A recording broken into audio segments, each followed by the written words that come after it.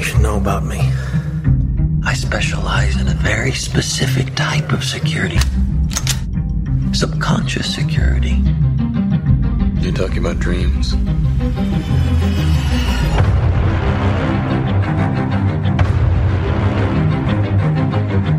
Mr. Carl has a job offer he would like to discuss with you. Like a work placement?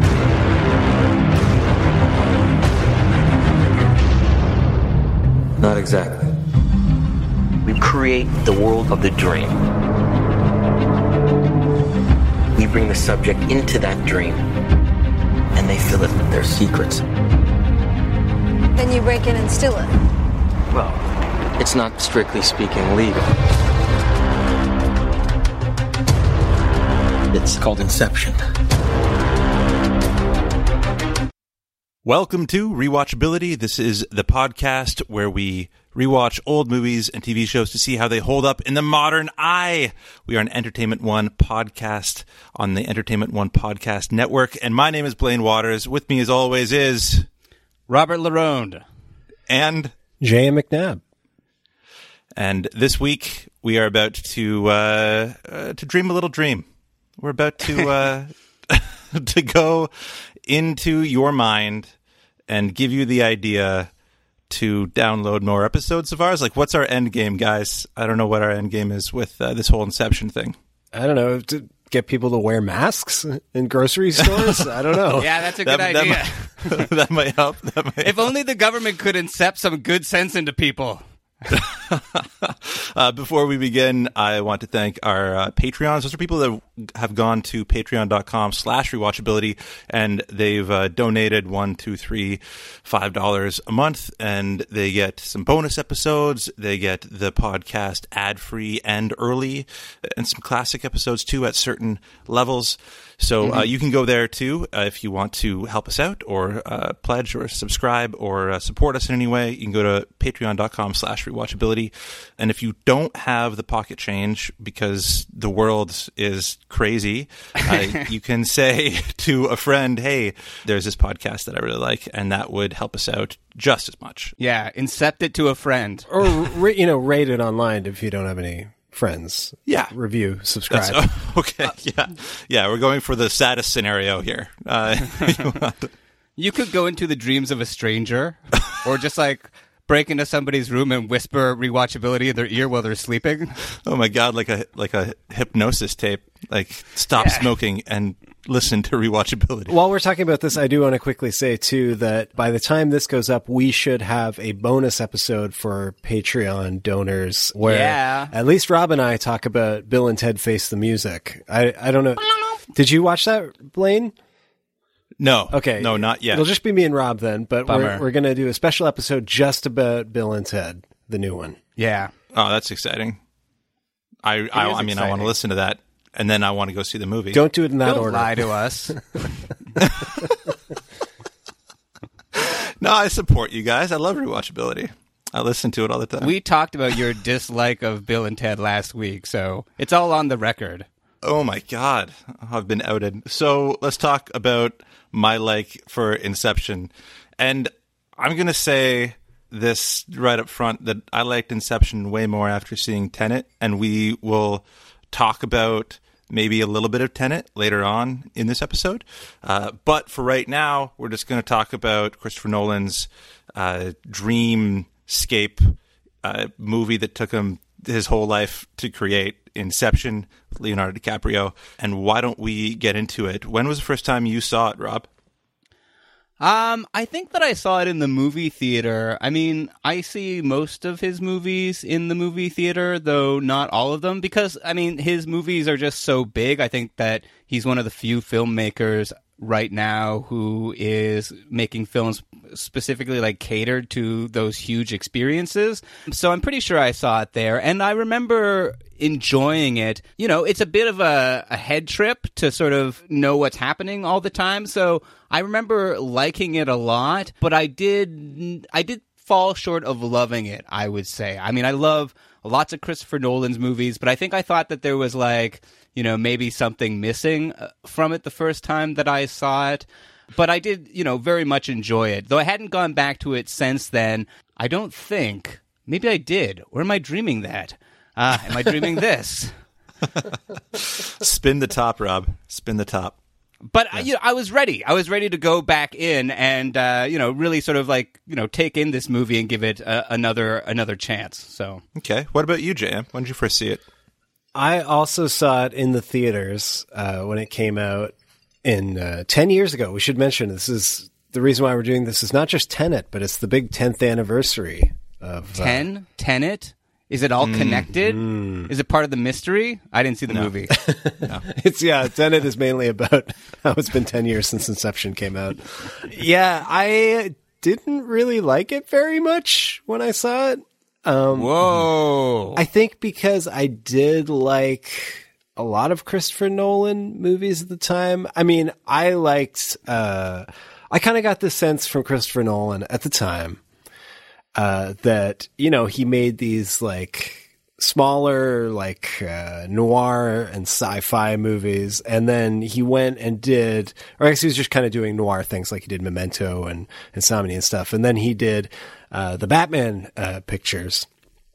And after Batman Begins, he did The Prestige, which is my favorite of his movies, which I know it's got a lot of problems, but I love old timey magic and stuff. I just love that movie. So I kind of got this sense from him, like, oh, he's going to go do those big Hollywood blockbusters like the Batmans.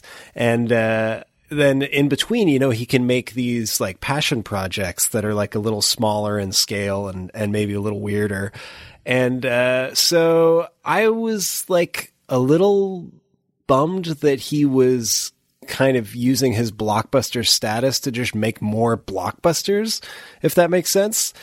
And then I was still excited for it. And then I just remember being kind of bummed by how like simple it was, which I recognize it is very complicated, but there's so much, in those other movies, especially in the way like, time is kind of how the story sort of plays out in terms of the chronology of it is often like shuffled in his movies or like not super straightforward, or he kind of creates like narrative puzzles that I mean Memento is the most obvious one, but even something like even Batman Begins like plays around with how the story's told. So I was a little disappointed. This does that to some degree, which we'll talk about, but I guess I was a little bit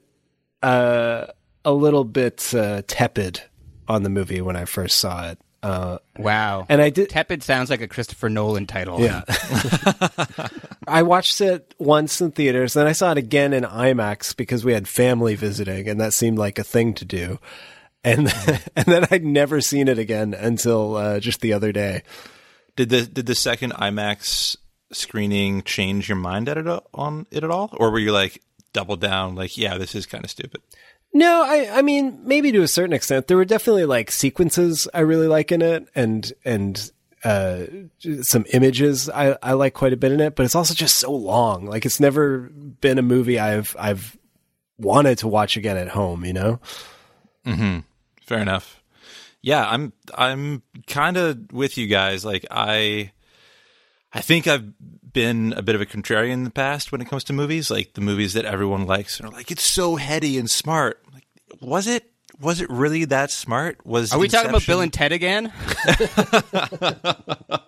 They traveled time, Blaine. It's fucking cool. Get into it, Blaine. God damn, Wild Stallions. No, I really, I liked a lot of it. I liked the way it did play with time. Unlike you, JM, I thought that the levels of time and going down was kind of a very interesting technique to play with. But what bothered me the most is just everyone was obsessed with that top at the end. They were just like, does it fall or doesn't it? And there would be like, we all worked together at this time, I think, like, or maybe around this time. And like there was a water cooler, and people would talk about it and just be like, well, I don't think it did fall because of this, or I think it stayed up because of this. Like that top's still spinning, man. And I just felt like it was just kind of a moot point. Like I was like, that's not the point of the movie. The point is that he kind of healed, and it doesn't matter if he's in the real world. Like he wants to be with his kids, and that's and he said goodbye to his wife and all that stuff. Yeah, and it's the fact that it's like reality will always feel kind of tenuous in a way. Like, yeah, totally. Like, yeah. I fast forward to 2020. Yeah. Please wake up. Whoever's dreaming, please wake up. God damn it. Yeah, for sure. It's like obsessing over the end of Total Recall or something. It's like, it's just supposed to be a kind of, question mark ending to make you feel, it's not supposed to be analyzed. No. And I thought that was kind of the point. And so everyone was like, no, it's more brilliant because of this and it's more brilliant because of that. And I was like, I think all that's kind of stupid. Like, I didn't want to disparage anyone, and I'm sure a lot of, like, everyone did it. Everyone obsessed over this moment. Yeah. I just didn't quite get it. So I felt kind of like I hate that movie because everyone is still talking about this thing that I don't think is important at all. And so I'm with you 100%, and the top definitely stopped spinning. If you pause the specific frame.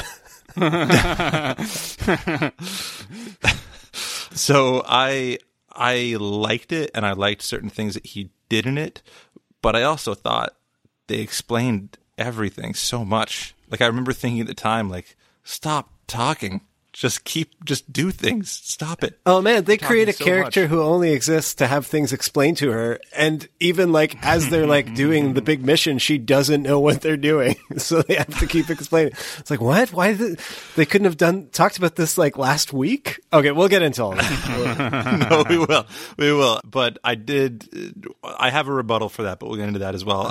Okay. Rob, do you want to kind of run down the pretty simple plot of Inception? Fuck no. I'm sure this will take like 2 minutes. Okay. No, fuck you guys. You're on your own. Okay, we'll skip over it this time. No, I mean, it is somewhat straightforward once you sort of like know what's going on. It starts off with Leo washed up on the beach. Not the beach, just a beach. Some guys... He's not drinking like snake blood or anything yet? Some guys grab him and take him to like a very old Asian dude. And they talk, and the old guy says that he recognizes the little metal top that Leonardo DiCaprio has on him that he saw once that belonged to someone he met in a half-remembered dream. Oh, I just had a thought. Is this whole thing supposed to be like a visual pun? Because it's like when you sleep, it's like, you're like catching some Z's. Like, is it a ZZ top? Is what I'm driving at. Okay. That explains Leo's beard. He has a beard, right? But cut to Leo talking to another younger Asian dude. A different dude? We don't know. But also Joseph Gordon-Levitt is there, and they're trying to sell this guy on this sort of dream security package. It's a sales pitch, and the whole thing is that in this movie, different companies, they use this technique to go inside people's dreams and then steal corporate secrets.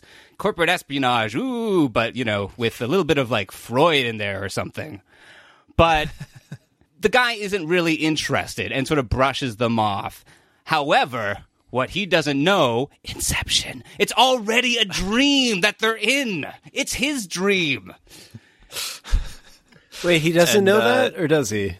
Well, he finds out later because there's this woman that Leonardo DiCaprio seems to know, which is weird because she's over the age of 25.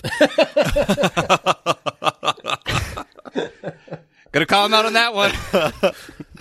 So there's 2 geriatrics right away in this movie. That's crazy. Yeah. So if you're playing a Leonardo DiCaprio bingo at home, we've made fun of the age of the women he dates. We've referenced the beach. Yep. Yeah. I have the Titanic one coming on later, but I mean, it should be a free space. I think the Titanic. That's what, right? You could edit the end of Titanic to the beginning of this with him washing up on the beach very nicely. Oh my God! He, like, let go of the door and he's fine. He just drifted. He just went into limbo. He was pretending to be dead. We've all tried that after you, like, one night stand. You're just like, I'm not alive. But So what happens is that he sees this woman, Marion Cotillard.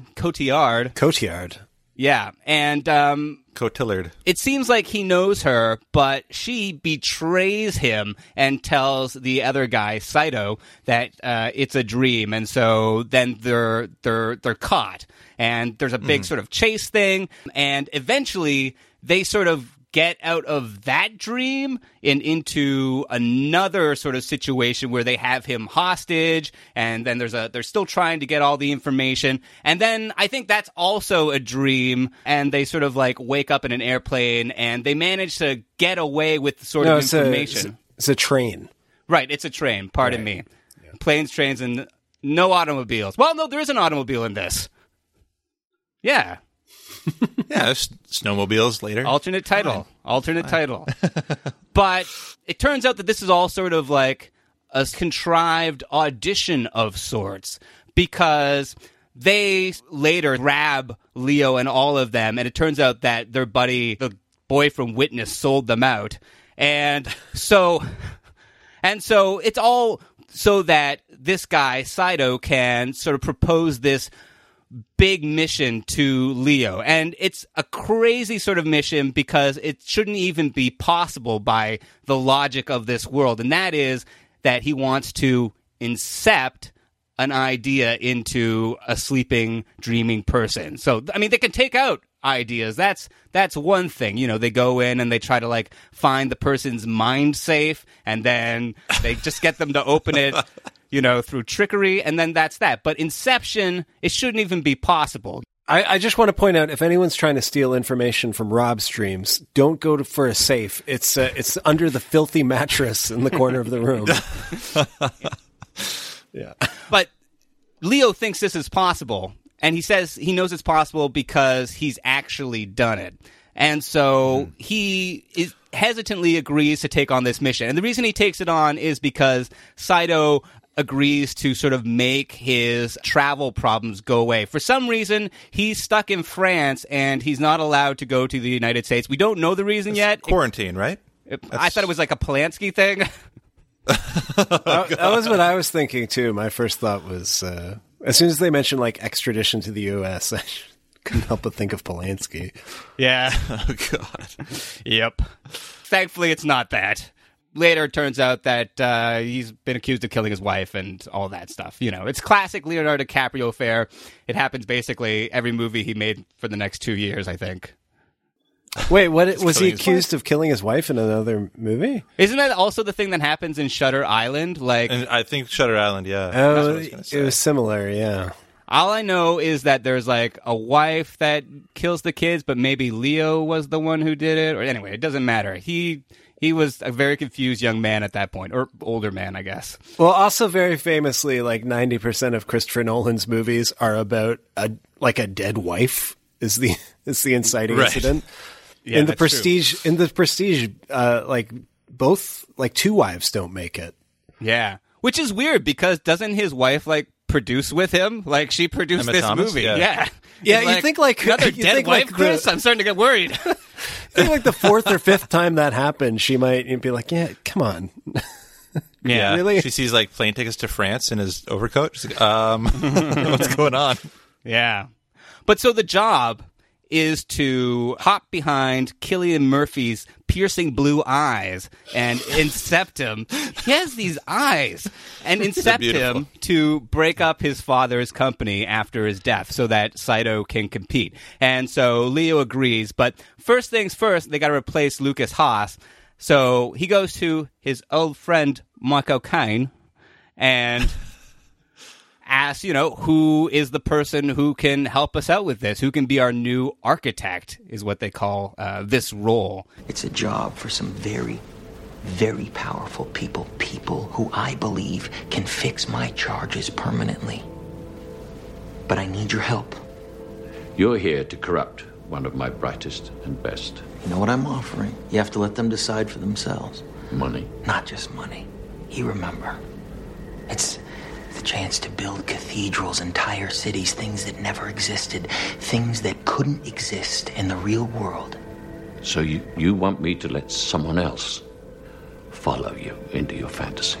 And he directs him to Ellen Page. And, not anybody can do this role. It's very difficult. You need to have a very adept mind. So Leo makes her... But the first person they go to nails it. Wait, hold on for a second. Can we just talk about this Michael Caine scene for a second? Because, Michael Caine is his father-in-law, right?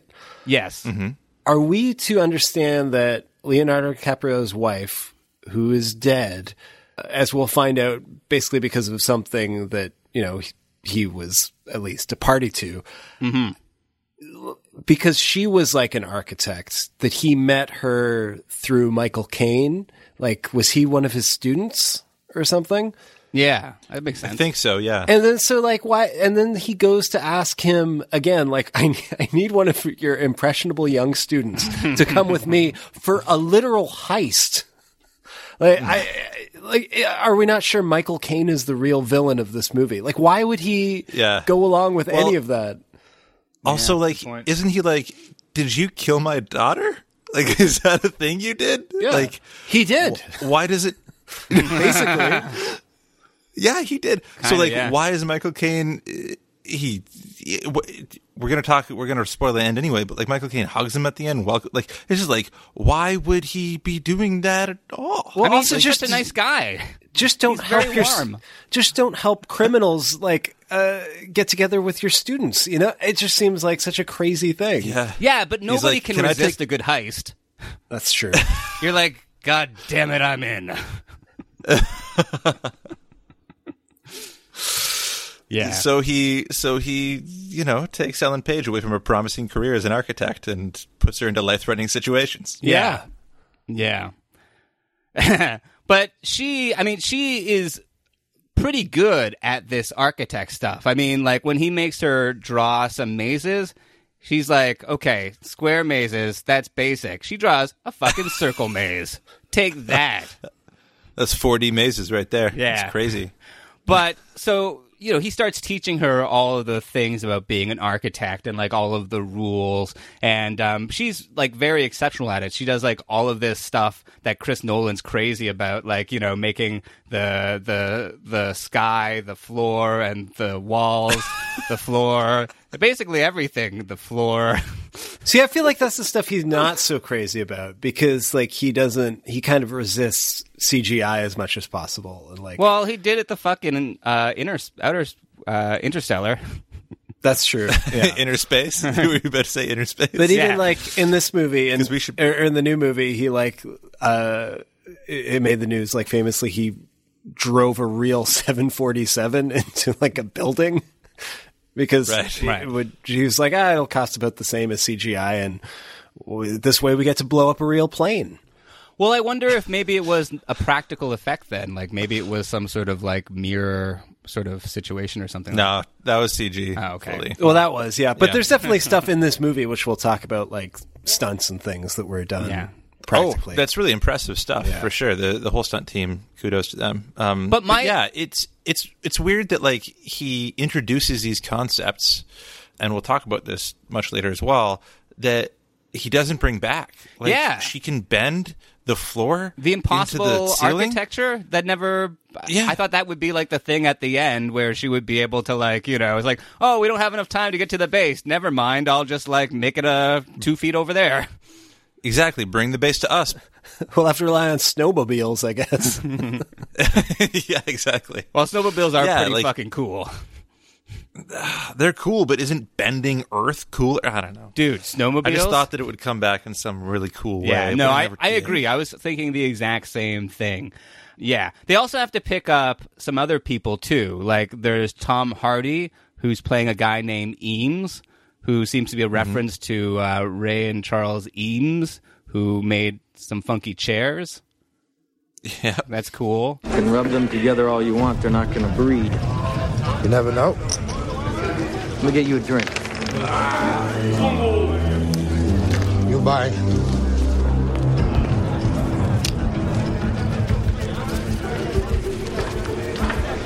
Your spelling hasn't improved. Piss off. How's your handwriting? It's versatile.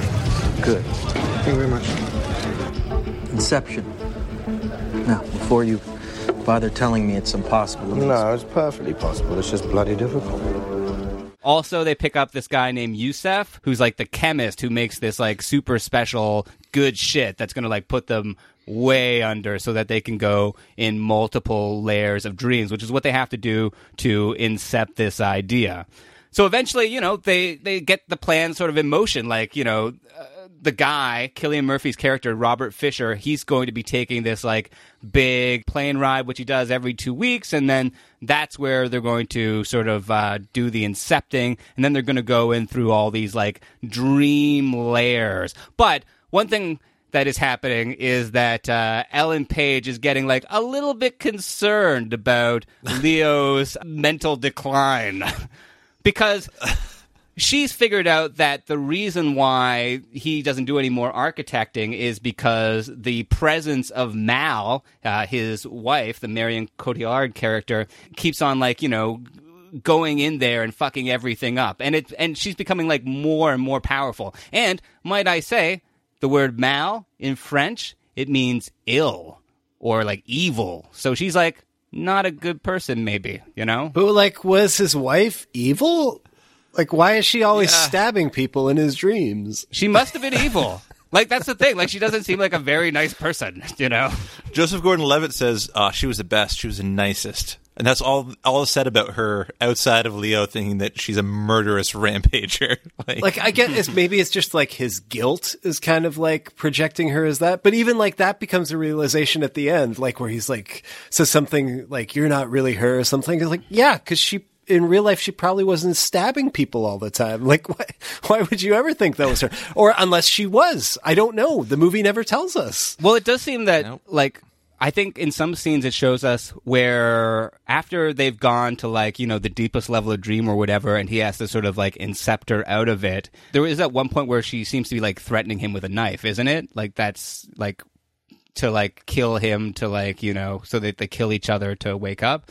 So like maybe that was part of it that, you know, sort of like exists through it. I mean, the train comes back early on or comes forward, I guess, because we see the train burst through one of the dreams, but not sure what it means yet until we see it later. Yeah. So what are the dream levels, Rob? Okay. There's like it's 4 confusing. dream levels. Yeah, there's like the city dream level, which is like New York City, and that's where they... But it's raining. Yeah, like all the that time. Never happens. Yeah.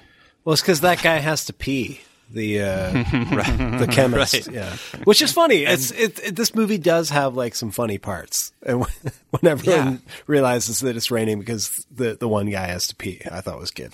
Yeah, so they kidnap him and they start to like, you know, try to get the information out. And Tom Berenger is there and he plays like his dad. Yeah.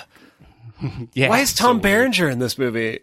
Such weird casting. And yeah, so that's the whole thing. And then from there, they get into a van that Yusuf is driving around and they go into another level of dream, which is the hotel. And at the hotel, this level of dream, Leo just right up tells Cillian Murphy that they're in a dream, and he sort of pretends to be like a bit of his like, you know, unconscious defense, which is helping him out. And so through this sort of procedure, which is a bit like, you know, risky, this method, he sort of gets Cillian Murphy to sort of work with him, even as like his defenses are starting to sort of turn in on him. All of Leo's stuff is making all everything bad happen in all of the dreams. Well, also because we find out in the first level that like Cillian Murphy has like the subconscious like army security force built in, right?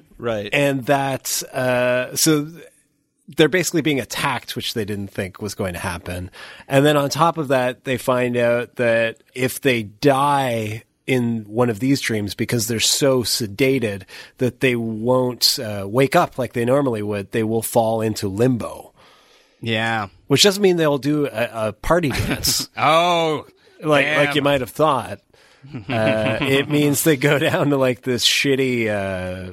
I had a question about limbo. Because that's where... Because they say like no one's ever been there except for Leo, because that's where he was with his wife for so long before she took up stabbing as a hobby.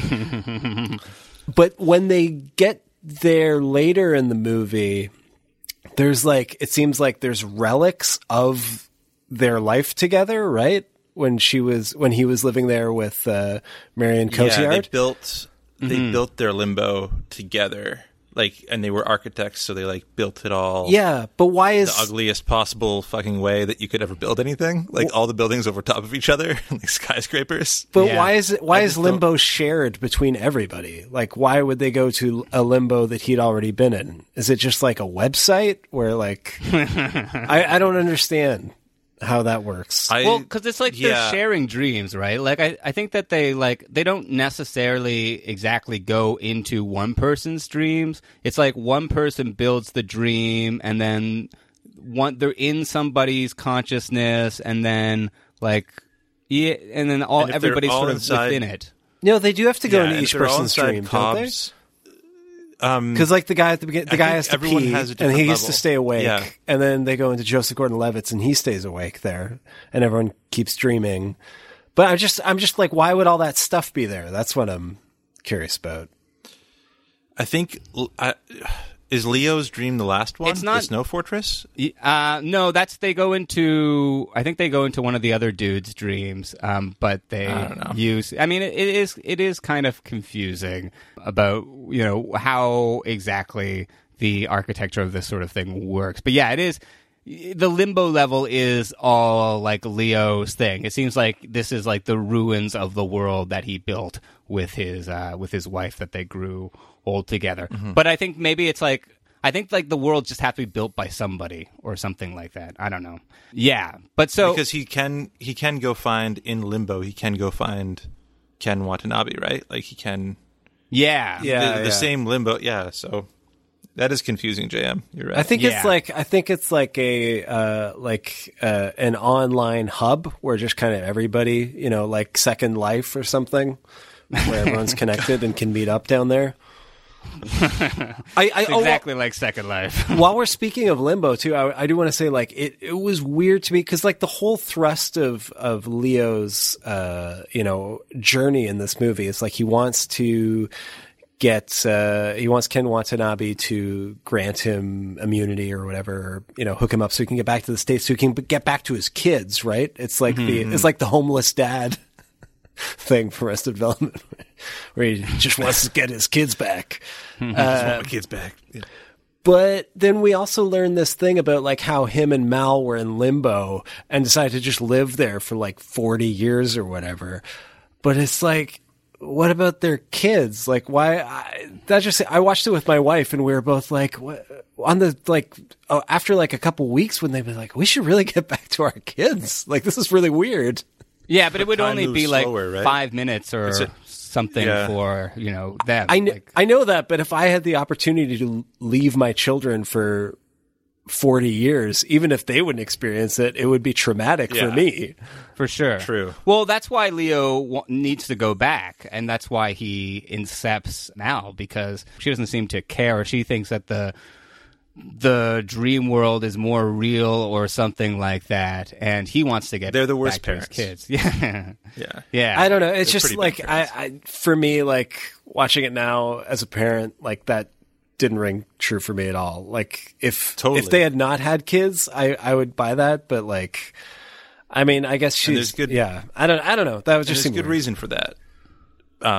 In the making of the movie, which we'll talk about. Oh, why it doesn't work. So. Anyway, so how do they get out of limbo and all these dream worlds? I mean, first there's a third level too of the dream, which is the snowmobile land, which is like the James Bondy sort of one. Right. I gotta say, that was the moment I was really disappointed at when I was watching the movie, because you're like, you keep going down, and you're like, I bet things are going to get really epic when they get to like the third dream, and it's like.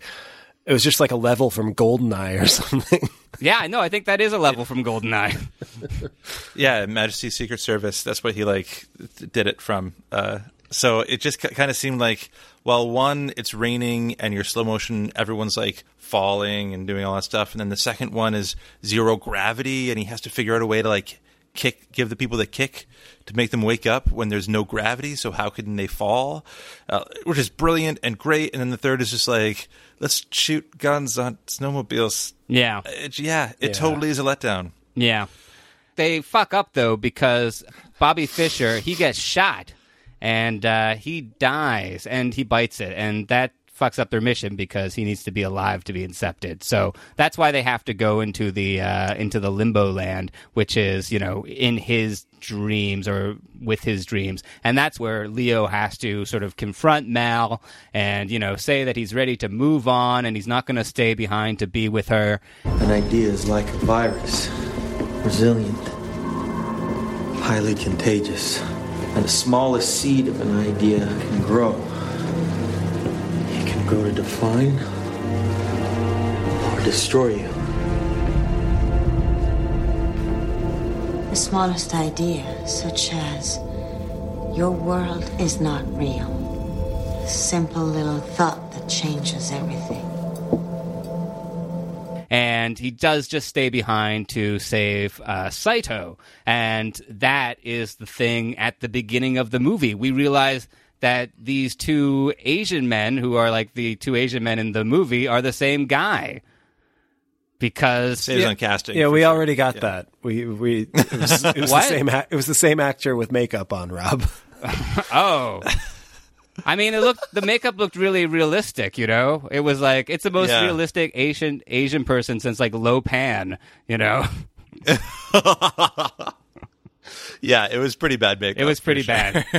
But yeah, and then he sort of comes to on the plane, and Cillian Murphy has had like his big redemption moment with Pete Postlethwaite before Pete Postle, and he's going to do the thing. He's been incepted. He's going to split up the company so that Saito's happy and Leo, he's going to get to see his kids, and so he goes and he does that. He goes to Michael Caine's place, and, he sees his kids playing from the back like he always did because he could never see their faces before, and they're building sandcastles, which is also seems like significant. Like, why are they always building sandcastles? Does that mean that this is some sort of dream? And he's like spinning the top. He leaves the top spinning on the table, and it just keeps spinning until it stops spinning. And that's the movie. When the movie ends. Yeah. What? Hey, why didn't he just incept the people or the person that was stopping him from entering the country? Because all Ken Watanabe had to do was phone one person, and then his record was expunged. Wouldn't Leo just incept that one person instead of trying to do this whole other thing? Well, also, I don't understand why Michael Caine just didn't bring his kids to France. Like, he seems Michael Caine seems to be like the one who has custody. So yeah. And also, that's where he works. Like, it would have been very easy to just, relocate. Yeah, why isn't he with his grandkids? Yeah. Like, why does Michael Caine work in France and his grandkids are in the U.S.? It's weird. And he's just like, they could pick up cute French accents, Yeah. Like his daughter had. If they introduced like the Tenet time travel into this movie, I would go back from 2020 and be like, get out of there. Like, the U.S. is not going to get better anytime soon. Like, just go to France, guys. Stay in France. Oh, God. Yeah. So that's the recap. We're going to get into some... That's Inception. Is it? Behind the scenes, some questions. I have some trivia for you guys. I've tried to make it hard, but you guys will get it right away because you guys are good at trivia. And and we'll talk more about what we thought about Inception and the other plot holes that it contains, and some fun fan theories that are out there that are going around right after this break. Welcome back to Rewatchability. We're talking about Inception. I have some trivia for you guys. Hooray! So get ready. All right. I don't know whether you guys already knew the answers to this and just incepted me. I dreamed the answers to this. Okay, so how does Inception connect to Edith Piaf? Well, they use that there song. There are three different ways. Oh, they used the song, and Marion Cotillard played Edith Piaf. Boom. Nice. Those are two. Well, like the big blab, the Hans Zimmer music, that's all from the song, right? Yeah, but I feel like that's one. Okay. Like, they used the song. That's I kind of put that into one. Because that's another thing about this movie. This movie did ruin movie trailers for Still, I think. Yeah. Yeah, man. Someone came in. Hans Zimmer did the final score, but the Born was already in there, so he's not even. He's not even responsible for it. The Boin is great in this movie because I love that whole thing of like, you know, it makes total sense in this movie because like the song is playing and because of the time differential, like it slows down. It's like that 700-year John Cage piece that just changed chords. No, but it makes sense. It's like it's a part of the story. Like I love that, but like the fact that that style became adopted by so many other movies and other Christopher Nolan movies too. Like Tenet had a bunch of boing sounds for no reason. Well, it's become sort of his trademark, Hans Zimmer, and like also, from what I understand, he doesn't compose everything himself. He has like a studio, like a factory, like Andy Warhol or something. Mm. Well, he does so many movies, I wouldn't be surprised. Yeah, and he didn't do Tenet, by the way. It was I can't remember the name. Damn. So the Boarm, just to let you know where it comes from, is from sound from a train yard, slowed down and enlarged. I mean, the volume up, I guess. But so that's why it was in there, because it made sense with the piece. It was part of the train. It's the sound of a hobo urinating. It's the sound of punk kids riding the cars.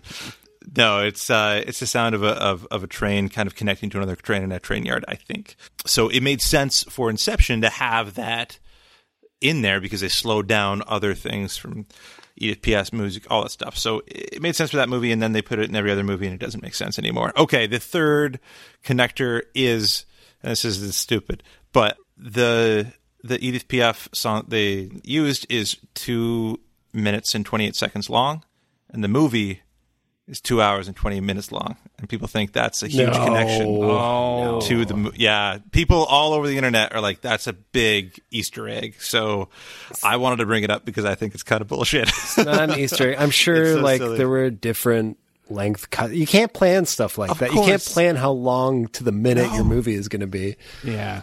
No, it probably there's a TV cut. There's a different cut for Japan because they had to give labels for the different dream states everyone was in because they were afraid people would be confused. It's the law in Japan. No one knew to label that, your dream states. Yeah, and here they had to label them all in French too. Yeah. Okay, so Michael Caine has been in 8 of Nolan's films. Name them. I mean, 3 Batmans. It's just all the ones after Batman, right? He's been in all of them. Yeah, I think you're right. Except maybe not Dunkirk. Was he in? I don't think he was in Dunkirk. I think he was in Dunkirk. He was in Dunkirk. Was he? Okay. He was in Dunkirk, so you got that. He played that wrong. Little boy. Dead wrong. Wait, who was he in Dunkirk? I don't even remember.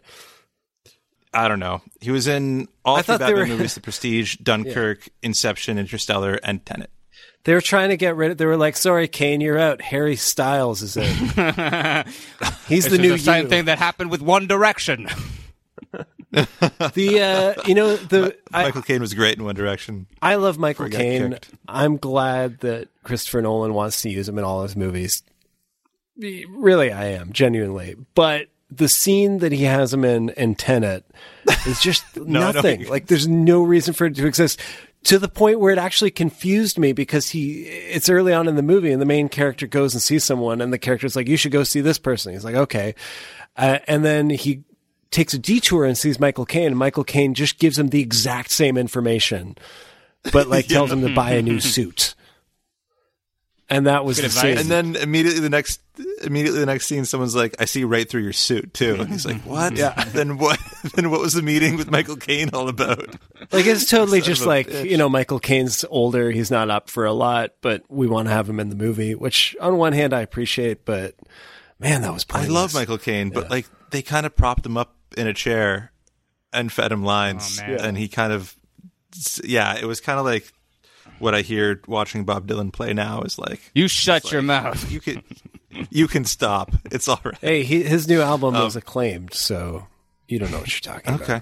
Yeah. Well, just live, just play. I don't know. I heard Heard he was falling asleep playing. It's a whole other thing. I know I've seen Dylan many, many times, and some performances are great, some are not so good.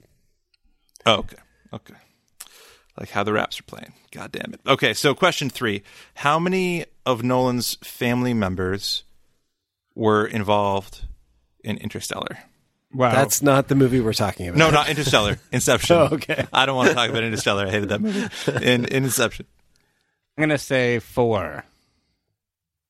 Okay.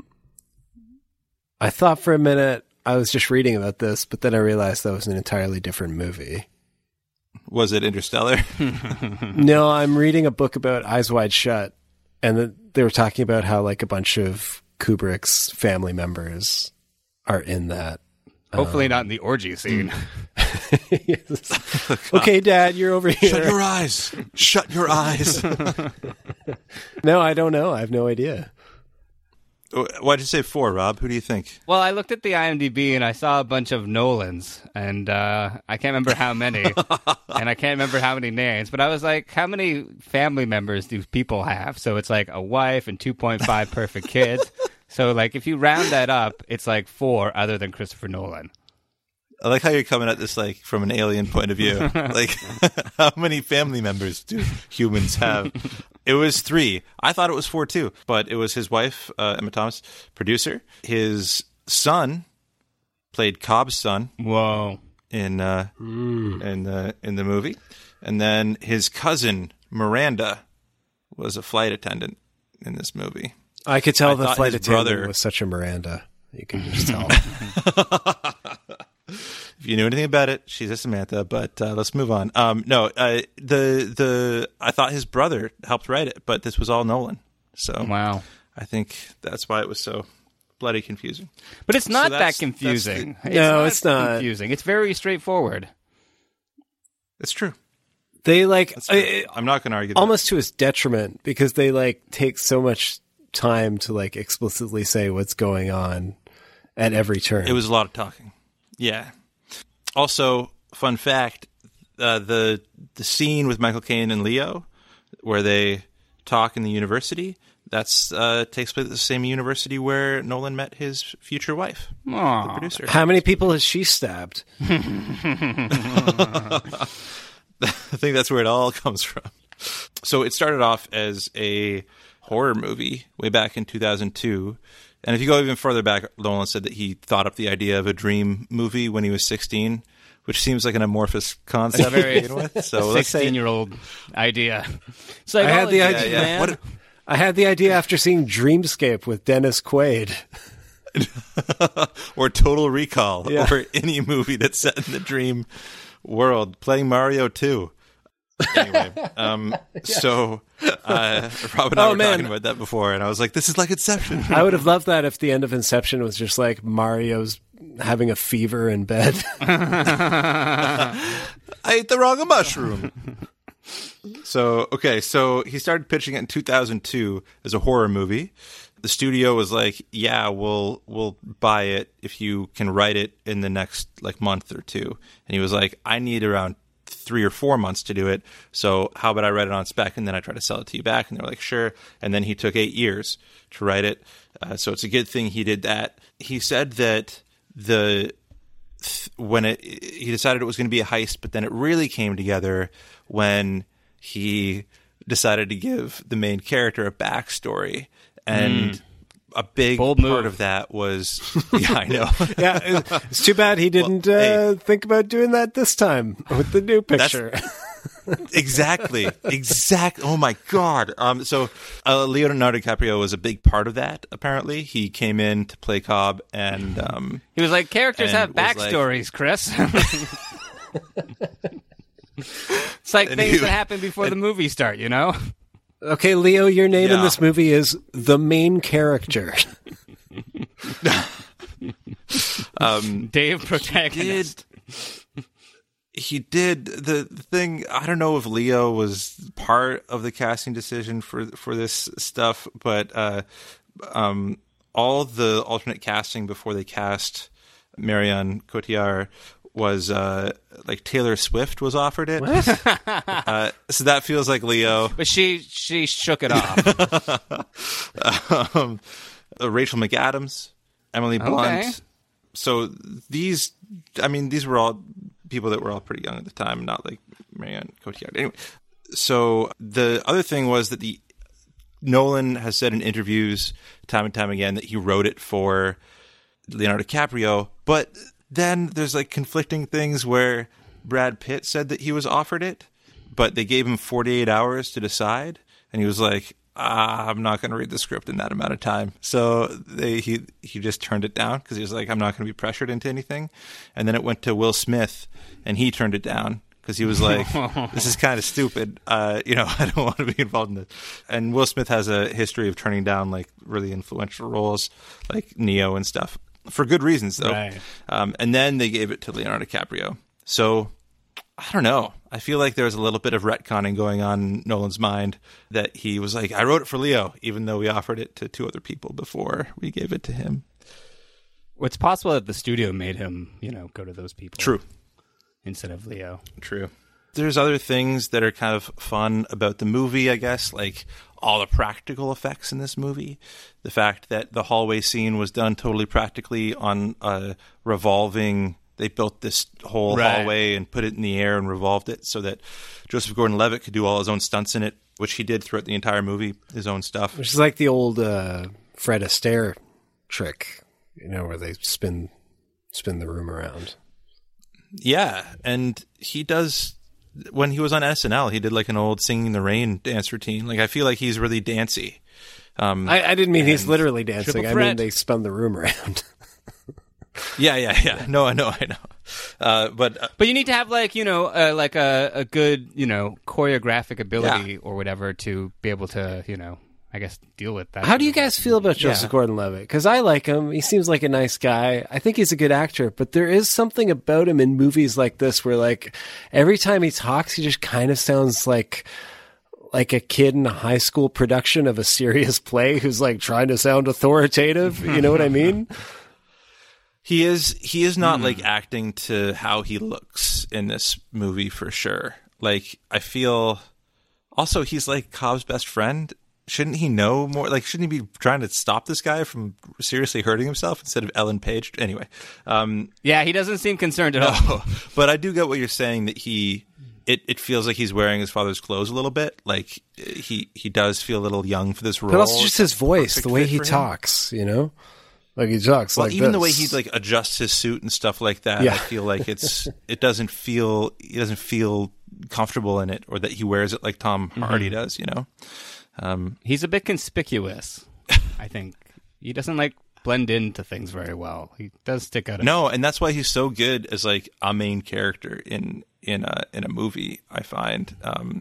Like Brick, he's brilliant in Brick and a ton of other movies he's in. But yeah, I think as a side character, he wasn't the best fit for this movie. But the other problem is that, like we were saying, Chris Nolan doesn't give any of the other characters other than Leo any backstory, or anything to really work with. Like, they're just like people who are involved in the thing. They don't have like any real personalities or anything like that. They're just like, part of the gang. Well, I mean, I think Tom Hardy had a bit of personality. The fact that he was kind of a practical joker and always teasing Joseph Gordon-Levitt's character, like it felt like he did have another dimension to him. He wasn't just this like run and gun guy. That felt like a little pithier. He's a delight in this movie. He's so good. Yeah. He's the humor in this movie. He's a lot of the drive in this movie. He carries a lot of this movie, which I didn't expect seeing it a second time to realize. But like Ellen Page, for example, like she's great, Canadian actress. But in this movie, like, they bring her in to be like this vital part of the team, like to be like this partner to Leo, and we don't really have any motivation for her doing that, or like why she's decided to do this, or like what it gives to her, Yeah. Can you imagine, just imagine you're an architecture student and this like kind of skeezy guy like approaches you to be like a part of this heist. Like, why would you do that? Like, I've heard that line before. Come on my yacht, Leo. No, but like, you're right. Like, they don't show us anything about what they're doing that appeals to her, other than like the dream thing, like the like, because they say like, you know, once she gets the sense of like building worlds in this shared dreaming state, like she won't want to stop. But it seems like that's a thing people are doing anyway. Like, it's like, we should mention this isn't just like dreaming like you have dreams. It's like specifically a shared dreaming technology that was created by the military for like training purposes. Yeah. But it has like this black market, you know, community where like, you know, we see like this kind of opium den type place where people can, so it does seem like if she wanted to do it, like there were ways for her to do it where she doesn't have to break the law to the extent she would have to like join up with this team of mercenaries who are like trying to scam a billionaire. You know what I mean? Like, yeah. Well, and she goes, first of all, they kidnap her and put her under. So like, she doesn't even know she's dreaming in the first scene where she's dreaming. They're like, you're already in the dream. She's like, what have you done to me? Like that should be their first question. And then she has so many other opportunities to leave, and she's scared of him. I don't know why she comes back. She's like, your wife almost killed me, and she caused me a lot of pain. She stabbed me in the gut, and I had to like live with being stabbed in the gut by this crazy woman for minutes. So, like, I wouldn't go back there. That sounds awful. Also, it didn't seem like I don't know. Like, I'm not an architect. I've never been an architecture student, but like, yeah, it would be cool to like fold cities on top of each other. But at a certain point, wouldn't you be like, I just wanted to design buildings. Yeah, I didn't want to do any of this. Yeah, I don't know. Maybe we're getting too. Yeah, I want to be Frank Gehry. I just want to make some slopey glass buildings. But I mean, she's good. I mean, she's always good, I think, and but it does seem like, you know, I think people have, like we mentioned, have rightly criticized Nolan for his female characters, and like the sort of only two female characters in this movie. One is a crazed murderer for inexplicably, and the other is like, yes, she's a very capable, smart character, and in many ways, like the audience surrogate, because she's, you know, learning all of this stuff. But she's also like, you know, she's like the kid. She's like the one who doesn't, you know, who gets to learn everything and have a bunch of dudes explain things for 2 hours. I don't know. It didn't feel great. Well, I do have a rebuttal for that, which I mentioned before. But I think that she does have agency, which is something that I think a lot of the girlfriend of the scientist, he has to explain everything to her as the aliens take over the world, so that we know, they don't have usually in movies. And she really pushes it. She's like, no, I want to see what happens if I do this. And he's like, I wouldn't do that because my wife is going to murder you. She has that agency, and I like that. She also is the person that kind of is the person that changes the main character a little bit through her, I guess. But then she's just like like we said, she has no backstory, and she only exists to help Leonardo DiCaprio through his problems. I don't think that's great either. You know, the dynamic of this movie, I really tried. It kind of reminds me of Manhattan, the Woody Allen movie, because there's like a young, like, teen girl who's like pure of heart, and then there's like an older woman who's like toxic and crazy, and there's no in between. I don't know. Right. It would help also if Marshall McLuhan showed up. I feel like he could explain some things maybe. But and you know, I'm saying all this, and it is frustrating that a lot of these characters, even though it's a silly movie, I think that's part of the problem. It's an intensely silly, goofy movie that thinks it's so serious and important, or at least like the sort of like formal cues we're given, like communicate to us that it has the sense of self-importance. You know what I mean? Like, totally. But it is at its core just so incredibly silly. Well, it's like the stock comedic character that thinks they're the coolest and is so stupid. You know, like it does kind of undo itself that way. And I don't treat itself like it's the coolest kid in the room, like it's the Matrix or something. I don't mean that as a criticism, because I mean it as a criticism, but it doesn't like destroy the movie. And I think the movie is a lot of fun for those reasons. But I think it works best when it is like embracing how bonkers it is and how even comedic sometimes, like the scene with the pea rain. You know, and that's the only joke in the movie. Yeah, right there. No, but I mean, like, and Tom Hardy's having a lot of fun, and you know, I think like Christopher Nolan said at the time, from what I remember, because I didn't do the research on this one, but from what I remember, he was very much saying that he had always wanted to do a James Bond movie. And this was like his James Bond movie, but he said instead of like hopping between countries, his characters would be hopping between dimensions. And that was kind of like the core idea. But I think the difference is like in the Bond movies, like James Bond's having a lot of fun, you know? Yeah. And Leonardo DiCaprio is tortured for most of this movie.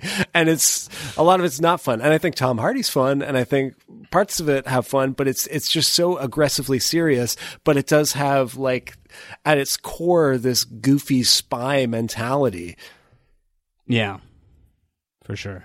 Yeah, and I think he was trying to embrace it in the snowmobile scene, but even that took itself way too seriously as well. And a bit of behind the scenes on that, Tom Hardy couldn't ski, so he almost didn't get the role, and he had to learn how to ski in 3 days for those scenes. Oh wow. So that's pretty impressive to me. I think he did a pretty good job. And he had to do it with only the finest ski coach that Hollywood money could buy. So there are some fan theories, and yeah, they argue whether the top falls or doesn't, which I think is not the point of the movie. But one of the fan theories that I kind of like is that Cobb is still in limbo. And every time, so like all this stuff is just Cobb in limbo. When he thought he left limbo, he didn't. And every time he sees Mal, is Mal trying to incept him and trying to tell him that people, like love people in his life, are coming to him and being like, you're not alive. You're not like in the real world. So like when Michael Caine goes, come back to reality, that's actually him saying, you're living in a dream. You're all that stuff, which I thought was all right. Why didn't he say that then? Why didn't he? Yeah, I know. It's a fan theory. It doesn't really make sense. But the other one is that, you know, is he in a dream at the end or not? Michael Caine has come out and said, well, Christopher Nolan told me that any scene I was in was reality. So yes, he's in reality at the end. I don't do dreams. I do, but I charge more for them. The other clue was that Cobb is always wearing his wedding ring when he's in a dream, but never in real life. Oh. And in the end, he's not wearing his wedding ring, which I kind of thought was just him having said goodbye to his dead wife and no longer needing the wedding ring. Yeah, or maybe he lost it. I'm here with our kids down the sink. Yeah. Sure. Yeah. Maybe he's going to a singles bar. Like, none who's back in the U.S. It's like the Don showing Draper off move. his tricks. Yeah. Grab this thing. Watch me spin this top, baby. Yeah. The other thing was the whole snowscape was 2 days before they started filming. That was mudscape, and it was on the side of the mountain in Calgary on a ski resort, and they were building the whole piece, and they were like, we don't have any snow. Are we going to CGI the snow? We don't know what to do. And then a blizzard came through when they started filming, and then never stopped until they finished filming. So they were filming through a blizzard throughout the entire, 20 days or 30, no, not 20 days, but a week or 2 weeks they were filming that. So wow. That's kind of interesting and sucked for everyone on set, I'm so sure. Calgary winters are so cold. Oh, yeah. It was kind of a globe-trotting. They went to Morocco to film. They went to England to film. They went to Canada. So they did kind of go around and do the Bondy thing. Yeah. Yeah, I like that. Yeah. You know, I don't like getting into the weeds about like, you know, is it really a dream or is it not? Because I think it's just supposed to be this general vibe of you don't know exactly what's real and what's not, because that's what the character feels, because he's done this so much that he's, you know, his grasp on reality is not what it once was. But I will say the moment I think I liked the most, that felt the most dreamlike, and I think I've seen other people say this too in reviews and things, is the scene where, I guess in Morocco or wherever he meets Tom Hardy and he's being chased and he runs down that alleyway and it just gets narrower and narrower. Right. And he just like almost can't get out. Like terrifying. That felt like a dream. That felt like a nightmare. You know? I guess that's the thing. Like none of the dreams follow like dream logic. Like they're all like realistic scenarios that, you know, are very unlike what we experience dreams like. Like, you know, like a David Lynch movie feels like a dream more than like any part of Inception does. Well, that's because and people said that as a criticism at the time, but they do say in the movie, like, it's not a dream. It's specifically this like technology that was developed, which is also like weird. And they're trying to, and kind of glossed over. Yeah, and they're trying to like make the scenarios kind of realistic to Cillian Murphy, right? So that he thinks that he is in the real world and will give up his secrets to them. Yeah. Yeah. And most of the time when you're in a dream, you don't think like that it's a dream. Like most of the time you just kind of buy into the reality of it. So but when you do realize it's a dream and you get to do that, what do you call it? Like conscious dreaming? Lucid dreaming? Yeah. It's the good shit. Wait, have you done that, Rob? Every night. I'm doing it right now. What? Inception. And and you're doing this? Yeah. Not much exciting happening in my dreams. It's been a boring 4 months. Oh man, the lucid dreaming, I've tried to do it, but there's so many things you have to do. You have to like turn the lights off. It makes you kind of OCD in your normal life. You have to do all these like dream tests to prove that you're not dreaming throughout your normal day, so that you do them in your dreams naturally. So you have to do it habitually. And then once you can plug your nose and actually breathe, then you know you're in a dream. And that's when you can kind of wake up in the dream and have a lucid dream. I just think it would be so much fun, but it really makes you look stupid when you're trying to breathe in through your plugged nose in life. People are like, what are you doing? Blaine, why are you breathing weird? I watched Inception last night. Blame it on that. So let's go around. Rob, do you think this movie is rewatchable? Yeah, I do. I mean, I enjoyed watching it. I enjoyed it more, I think, than the first time. And I think that's because I sort of just let it be like a sort of big Hollywood sort of heist movie with like a little bit of like ridiculousness. And, you know, for the most part, it worked for me. You know, I thought all the performances were fun. I thought like the action sequences were great. And, you know, it's very different, I think, than other movies, you know, just in the way that Christopher Nolan sort of plays with reality. And even though like, yeah, like the dreams aren't like, you know, super dreamy or anything like that, it does feel like it's a very neat sort of concept to be able to have like all these different locations sort of nested inside this like, you know, one sort of plot. So I enjoyed it. I thought it was good. Yeah, I would probably rewatch it again, you know, when it's on, or, you know, when I want something that is just sort of like visually spectacular, but you know, not really a mind fuck, you know? Yeah. Okay, if you really want to mindfuck, you put on like David Lynch or something like that, like you said. Yeah, you know, something that's like really ambiguous, not just like, does the top fall? What about you, Jam? Yeah, I enjoyed it a lot. I mean, I think there's a lot of problems with it that we've, you know, talked about, but we haven't talked so much about, just that it's a lot of fun, you know, like those action scenes are great. And we should maybe talk briefly about Tenet here, because I watched this movie within a week of seeing Tenet, And that me too. Really shaped how I saw this movie. It really made me definitely reappreciate this one because, like we said, I was not a fan of Tenet. Damn. We should maybe talk about how we saw it too, because I've been pretty vocal about this online. Like, I don't think people should be going to movie theaters right now. No. Doctors have said not to. Bad idea. I only did it because oh my God, I am special, and no, I did it because I wanted to see it.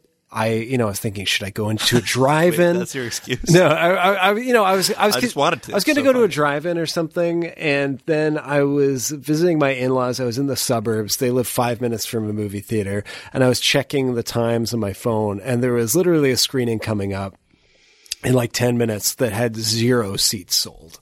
Oh. And, so I actually wrote an article about this if you want to read that. I talk all about my experience going, but basically I waited until the movie was starting and bought the only seat that sold for that showing and went and watched Tenet all alone in a big movie theater. Wow.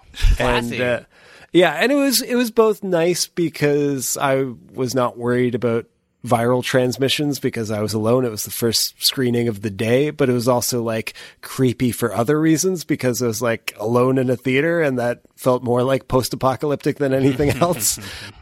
And also then you dropped your glasses and you're like, no, I had time now.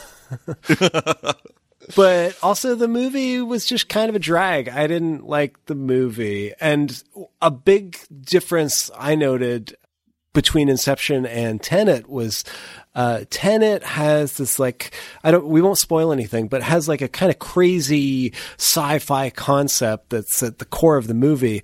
But the majority of the action scenes I found were kind of independent of that.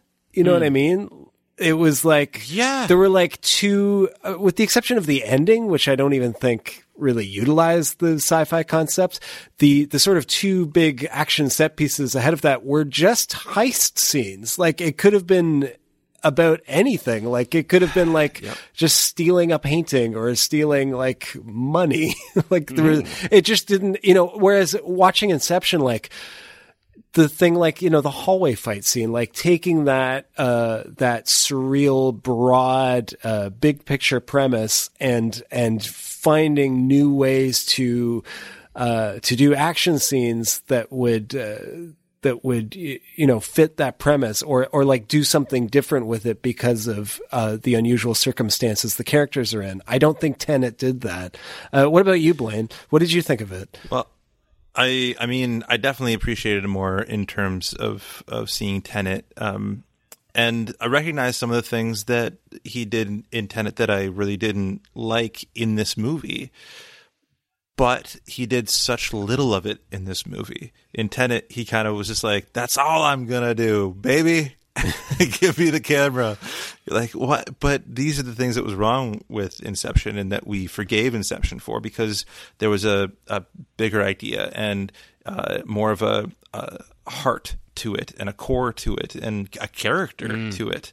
So we were willing to go through these things to come out the other side to see what happened with those characters and those emotional things that resonate in movies. But in Tenet, it just felt like for example, the fact that Ellen Page could fold Paris in on itself. I was like, that'll come back, and they like jump up to the other side of Paris, and then it unfolds, and they've just traveled so far and such like a small, and that's how they get away or something in the end. And it never comes up again. And we were talking about how that's kind of shitty. In Tenet, he does that with maybe like 5 different things, and I'm like, oh, that's going to be amazing when it comes back, and it never does. And I don't know whether he's setting himself up for a trilogy or something where those things are going to come back somewhere down the line, but it just felt like just wasted opportunity after wasted opportunity. And seeing Inception, it's like, okay, I felt like that once, but the rest of the time I was like, oh, that makes so much sense in the story world, and that makes such a beautiful picture on the screen, and made me appreciate Inception a lot more than I had ever before. And I think it's quite rewatchable for a lot of different reasons. And so if you didn't like Tenet in the theaters, when you saw it with 100 other people without face masks on. When you're in the hospital, go watch Inception. No. And I'm just kidding around. How did you see it? Where did you go see it? In a theater? Theater with 100 other people. What, really? I went to a drive-in. Okay. I went to a drive-in up in like Muskoka. Nice. There was like 4 other cars there, and it was a beautiful, great thing. Wait, the drive-in wasn't busy? No. There was like 4 other cars for Tenet, and there was no one else really there. Oh. So it was great. Yeah. Yeah, I mean, I the thing about Tenet too that kind of pales in comparison to Inception is watching them again. The stakes of Inception in a way couldn't be lower. Like it's Right. literally like, can we get this guy to make a business decision? Yeah. So that this other guy can like go see his kids. Like, whereas Tenet, And it's like, what happens if we die in this world? And it's like, oh, you go to like just another Inception level, and like, oh, do we ever escape? Are we trapped there forever? No. Someone will come get you. You just have to wait. You probably a long get time. out. Yeah. But you get 2 lifetimes though. That's pretty cool. It's like, okay, great. Like, but yeah, it felt more. Sorry, go on, James. But with Tenet, like the stakes couldn't be higher. On the other hand, it's like, I don't think it's spoiling anything to say like it's the end of the world. Basically, is what they're up against. But like, I didn't care by the end of it. It was just like the whole climax, which I won't say what it was. Like, I don't even know who some of the people were or where they came from. It was just kind of nonsense. Whereas this, like, yeah, it felt very focused. It felt very clear. It made you care about all of the characters, even if they're thinly drawn. And even though we made sense about like the motivation being like, I just want to get my kids back. Like, man, I would have given my right arm for John David Washington to want to get his kids back in Tenet. Or like revenge, or like I'm bored, anything. Like, I just don't know what he was doing anything in that movie, and or why anyone was doing anything in that movie. And I think he coasted a little bit in Inception on the charm of his cast. I think he does that way more in Tenet because, like, John David Washington's great. Robert Pattinson comes in to kind of do the Tom Hardy thing of being like the charming British guy to make everything just seem a little bit better than the writing perhaps is. Yeah, man. Watching those movies back to back, well, for one thing, was just a lot of Christopher Nolan. It was 5 hours of Nolan. I'm going to take a break for a long time from Christopher Nolan movies. But man, it really made me reappreciate Inception. It definitely felt, watching them back to back, Tenet felt like watching someone's earlier movie that didn't quite make sense, and then he got his druthers together and learned from it and made Inception. Like, that's what it, because I watched Tenet first, but it was the other way around, and I don't know why.